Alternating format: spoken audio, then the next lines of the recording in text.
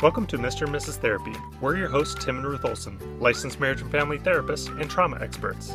We provide wisdom for personal growth and healthy relationships. Stick with us and you'll gain practical tools and insights that will help you be a healthier and happier you. Hi everyone, welcome to our podcast today. We're going to be talking about grief. Now, grief is a very deep and wide field. There's so many different types of grief, and each experience you go through that may cause you to feel grief is going to take you down a different path. And so what we're going to be talking about today is a general overview of the different stages of grief that you go through. The specific overview of grief that we're going to be going through today is going to be Kubler-Ross. And this is just going to give you a good idea of different things that you can expect when you're going through grief and help you just feel validated that you're not the only person who's experiencing these difficult and unpleasant emotions. And this will help you to better understand the stages of grief and just know what to expect when you're wading through it. Now, the thing to understand about grief is that everybody experiences and expresses themselves differently when they're going through the different stages of grief. So one thing I want you to be careful about is don't compare what you're experiencing when you're going through grief to somebody else and think that somehow you might be doing it wrong or incorrectly. And in the same way, when you see other people grieving a certain way, be careful that you're not judging them and saying that they're not grieving in the right way. Because Tim's totally right. There is no correct way. Everybody grieves differently. Children will grieve differently than their parents. Spouses will grieve differently. So even though you may have lost the same person or the same thing, everyone experiences that in different ways. So just make sure that you really give room to the people around you, as well as yourself, to grieve in whatever way you need to. Just in the same way that we're different people and we might behave in different ways from our friends and family, we also may grieve in very different ways. So we're about to get into talking about the stages of grief.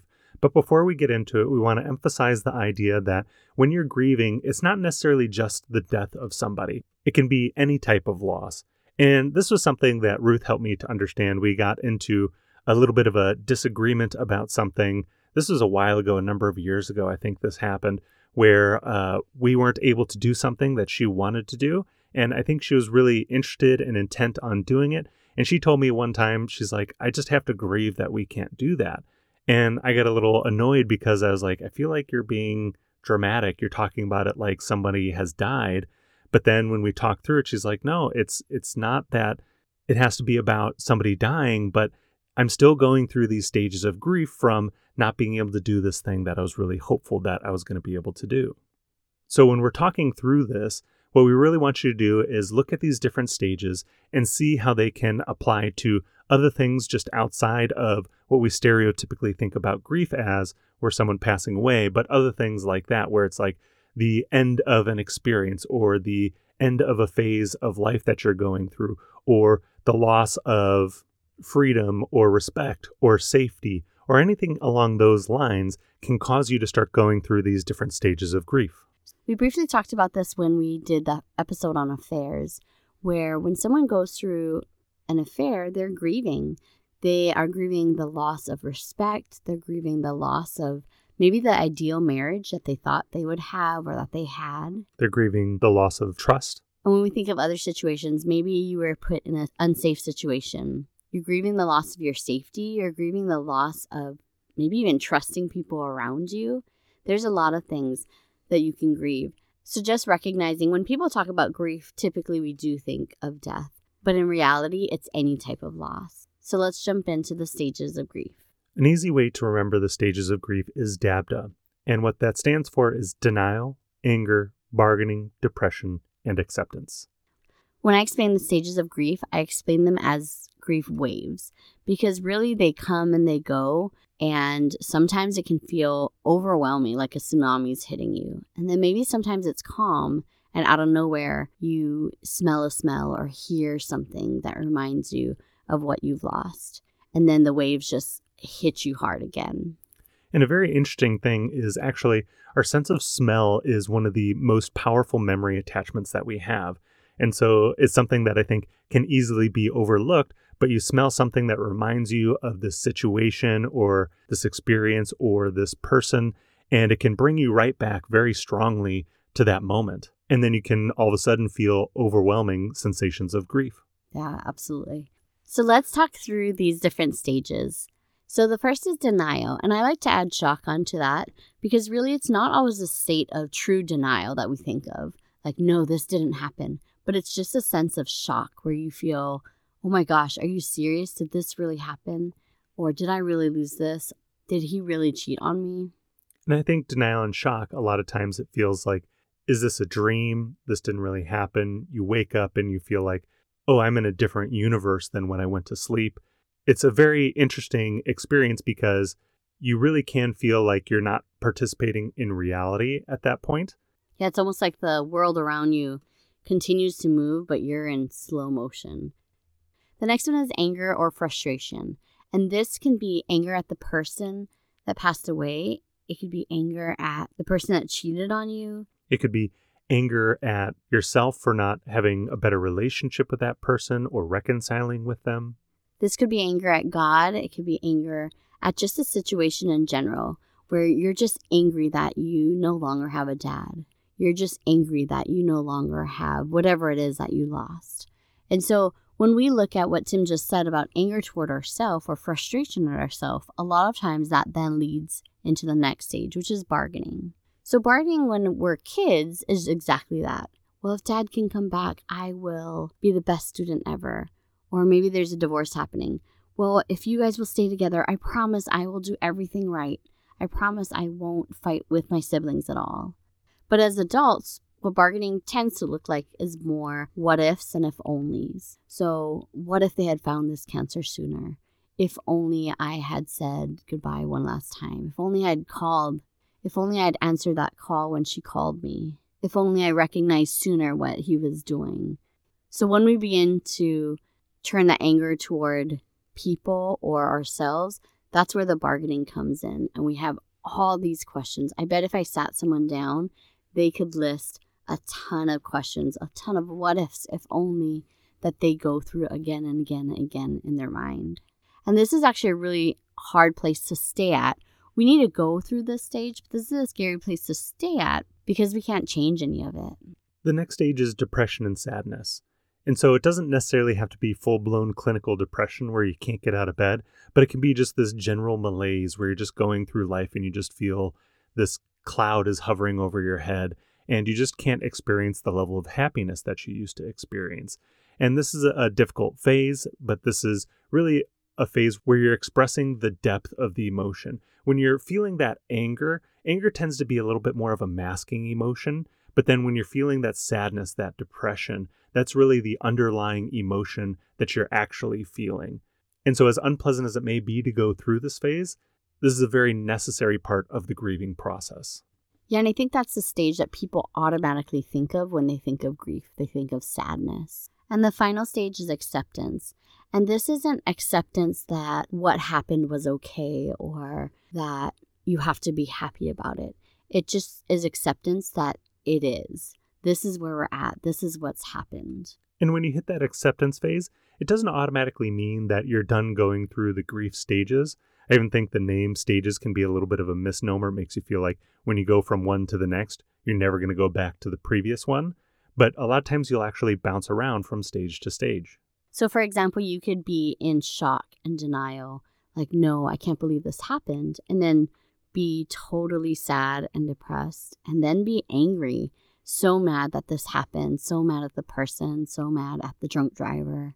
And then you can go to bargaining what ifs, and then go back up to shock, and then sadness again, and then you just can't believe that this happened. And then maybe you hit acceptance, and you recognize, okay, this happened. How do I begin to heal? How do I begin to take steps? And then you're back up to being so angry, and then bargaining again, then in shock. And so it just can continue to go like that. Just like waves, it'll hit you at times you least expect it. And I think sometimes in our Western society, we very much think of grieving short term, where people are not usually prepared for the depth and intensity of grief, as well as the longevity of it. In Western society, we think, well, it's been a year. Aren't you over this? It's been a year. It's time to get up and move on.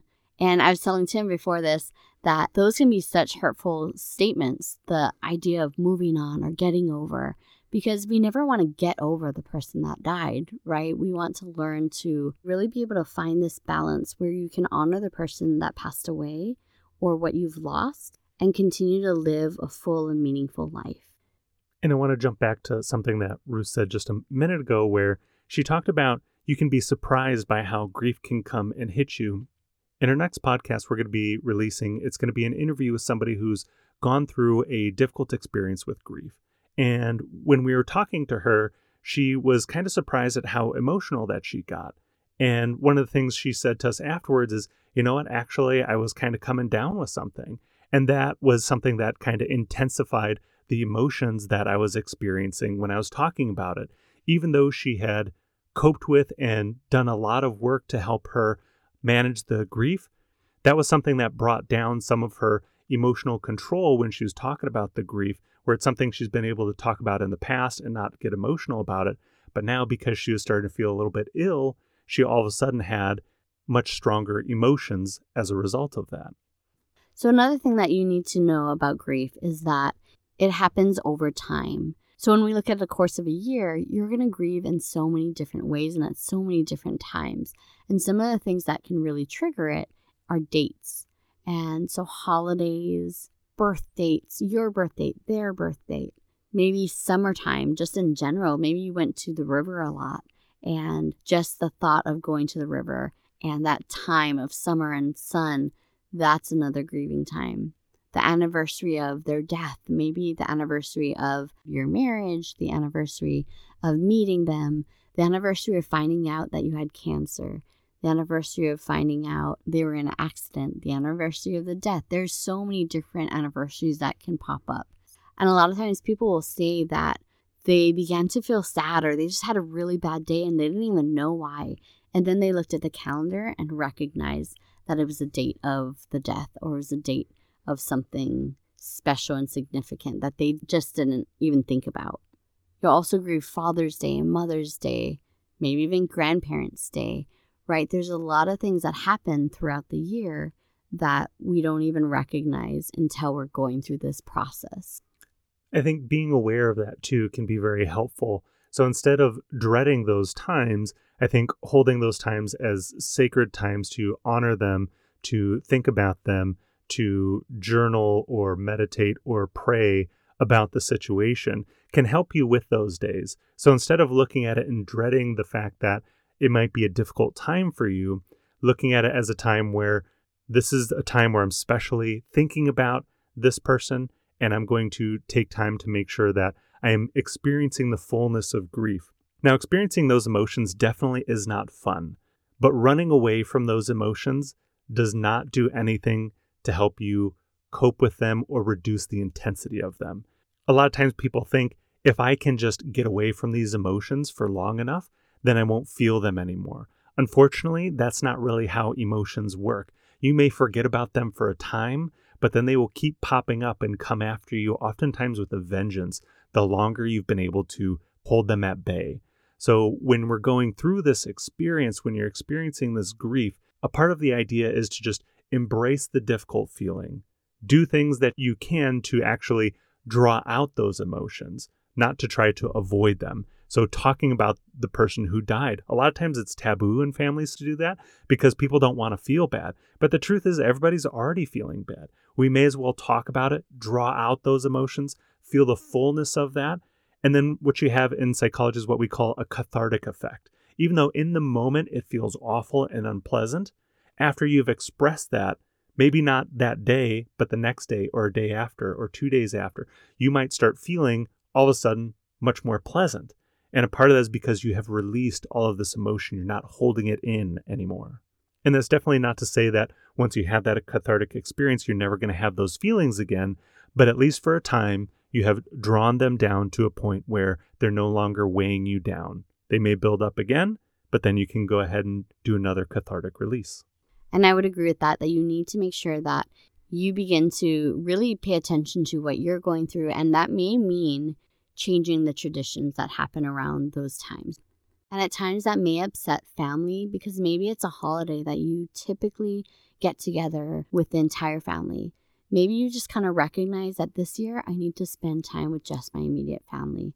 And that's okay. That's okay to begin to make new traditions, or just for a season, recognize that right now I need this space alone to journal or to read or just to sit and be. So another thing is to look at it over the course of a lifetime. That grief isn't just like we talked about, you grieve in a year and you're done. That is not how it happens. Even with the stages of grief, I wish that it was denial, anger, bargaining, depression, acceptance, you're done. Things are good. But like we were saying, you jump around consistently. But really, it's over a lifetime. So for example, if a girl lost her father at a young age, she's going to grieve over her lifetime. So she's going to grieve when she gets an award at school and dad's not there. She's going to grieve when she needs to get her driver's license. Again, when she graduates, when she gets married and she thinks about who's going to walk me down the aisle. Then when she has children, there's a lot of big milestones, but it's not even just the milestones. It's the daily activities where you wish you had someone to call. So what I like to tell my clients is that going forward, you have to recognize that almost every joyous moment, you have to also make room for grief. Because in those joyous moments, you're missing someone. You're missing something where you wish, oh man, I wish they could experience it with me. Or I wish that I could tell them about it. Or you run home to call them and you recognize that they're not there. So just recognizing that it's not a 1 year thing, it's not a 2 year thing, but it really is a lifelong thing. And grief changes you. So another example of this is you're going to grieve in stages where if somebody was diagnosed with cancer, you're not only going to grieve when they died, you're also going to have grief along the way, right? So you're going to grieve when they were diagnosed with it. You're going to grieve when you see them going through the chemo. You're going to go through the grief stages when you see them getting sicker. And then when they pass, you're going to also grieve. And so we have to know that these come in stages where it's not this one-time grieving and you're done, but it really is a process that we continue to go through. Something also that I have experienced that people oftentimes will tell me they feel silly for grieving something like this, but the death of a pet. And this is something that I don't think you should downplay or you should feel silly about. A lot of times our relationships with our animals can be much less complicated than our relationships with people. And so sometimes we can even emotionally bond more closely to animals than we do with people because we have just this pure, nothing but good, unadulterated relationship with this animal. And then it passes away. It can be very difficult. I remember for me, this was my first experience with grief. As a matter of fact, it was very powerful. It was our childhood dog had cancer and we had to have her put down. And this was the first time I'd actually seen my dad cry. I'd never seen him cry, and I'm in my young 20s, and we're sitting there in the vet's office, and they're putting the dog down, and he's crying, I'm crying, and it was a difficult experience, especially since this was one of my first experiences with a major grief event. And in order to help me manage those emotions, I created a collage of photos of my dog, and that helped me to experience the brunt of emotions. It wasn't fun making the collage. It made me cry a ton when I was doing that. It was very unpleasant. But then at the end, I was able to have that cathartic experience, that emotional release. And still, there was difficult emotions I still had to deal with after that. But instead of running away from it, I ran towards the emotions and just embraced that experience. The other experience with death that I had was a number of years later when my grandfather passed away. And he was in really bad shape. He was in hospice care for a number of months and he wasn't doing well. And it really seemed like he was going to pass away. And through that whole process, me and my entire family, we were grieving together. We were talking to him. We were crying. He was kind of in and out of consciousness a lot. And even though he was still there, we understood that he was likely to pass away. The thing I was really grateful for my family was they didn't have that taboo about talking about him dying or that taboo after he died about talking about it. They embraced it and we talked frequently about it and we cried a lot about it and it was difficult, but it really helped us to not build up this reservoir of unmanageable emotions because like a balloon, we're constantly letting out the air that's inside so that it doesn't build up too much and become unmanageable. So that's a really great example of doing something to really help and assist in the grieving and healing process. So let me give you examples of when I talk about loss and how it's not just the death of a person. I know we've used the example of death a lot today, but really grieving is the loss of anything. And I can almost plug in anything into this grief model. And it's not at all to minimize the magnitude that we feel with a loss through death, but it's also to recognize that we feel losses throughout our lives in so many different ways. So let me give you 2 examples of the grief stages. If I left my phone in the car when I'm doing a session, say I need to charge it, I have a great charger in my car. Say I left my phone in the car, I do my session with my client, and I come back out and I see that my car is broken into. I'm going to go through these stages of grief, right? I'm going to look at the car and I'm going to be, maybe not in denial, but I'm going to be shocked. Like, what? Are you serious? And then anger and frustration. Maybe I'm angry at the security guard. I'm obviously angry at the person that did it. I can even be angry at myself for leaving my phone in the car, for not backing my phone up, right? So then that goes into bargaining. What if I had backed my phone up? What if I had locked my car? What if I had taken my phone in with me? What if I remembered to charge it last night? If only this and that, right? And then maybe I won't be depressed about it, but I'll be sad. I'll be sad about mostly the pictures on there, but I'll be really sad about the things that I've lost. And when we look at that, it's a loss of safety. It's a loss of security. It's a loss of feeling maybe like that area in general is somewhere I want to return to. And then I'll be sad about it. I'll be sad that I lost so many pictures. I'll be sad that I lost my phone. But then eventually I'm going to hit acceptance and I will go and get a new phone. Maybe I'll look on social media and see if there's pictures that I lost that I can now download, right? But even in something as small as an iPhone, I would go through these stages of grief because it wasn't just the iPhone. It was the safety that I lost, the security, my phone, my pictures. I'm going to lose time in having to go and do all that stuff again and look for the pictures again. So there's a lot there. So the next example I want to give is just the loss of a concept, right? So the loss of freedom. If I told a teenager, you can't go to the movies, they're going to go through the stages of grief as well. They're going to be denial and shock. What, Mom? Are you serious? No, you have to let me go. Everyone else's parents are letting them go. And then they're angry and frustrated at you, right? I can't believe you're doing this, Mom. And then they bargain. What if I come home at 9? What if I clean my room? What if you come and you sit in the very back row and don't even talk to me, but you can be there, right? And so they're going to bargain their way through this. And then they'll be sad when your no stands. They're going to be sad about it. And then hopefully they get to the point where they accept it, right? And they say, my mom said I can't go. So that's just a simple no of you can't go to the movies. And like I said, I can plug almost any loss into this. So even something as small as, I want to go to lunch with my friend and tell her about something that's happening.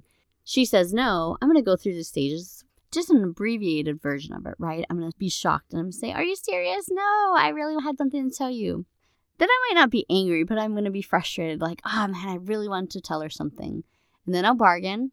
What if we go at this time instead? What if I come to you?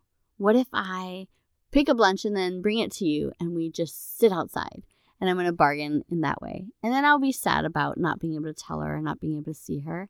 And then eventually I'll hit acceptance and we'll figure out another time. So I know those examples may seem a little silly or may feel like they're not really big examples, but that's why I wanted to share them with you, because when we were talking about it earlier, where Tim and I got into an argument and I said, just give me time to grieve.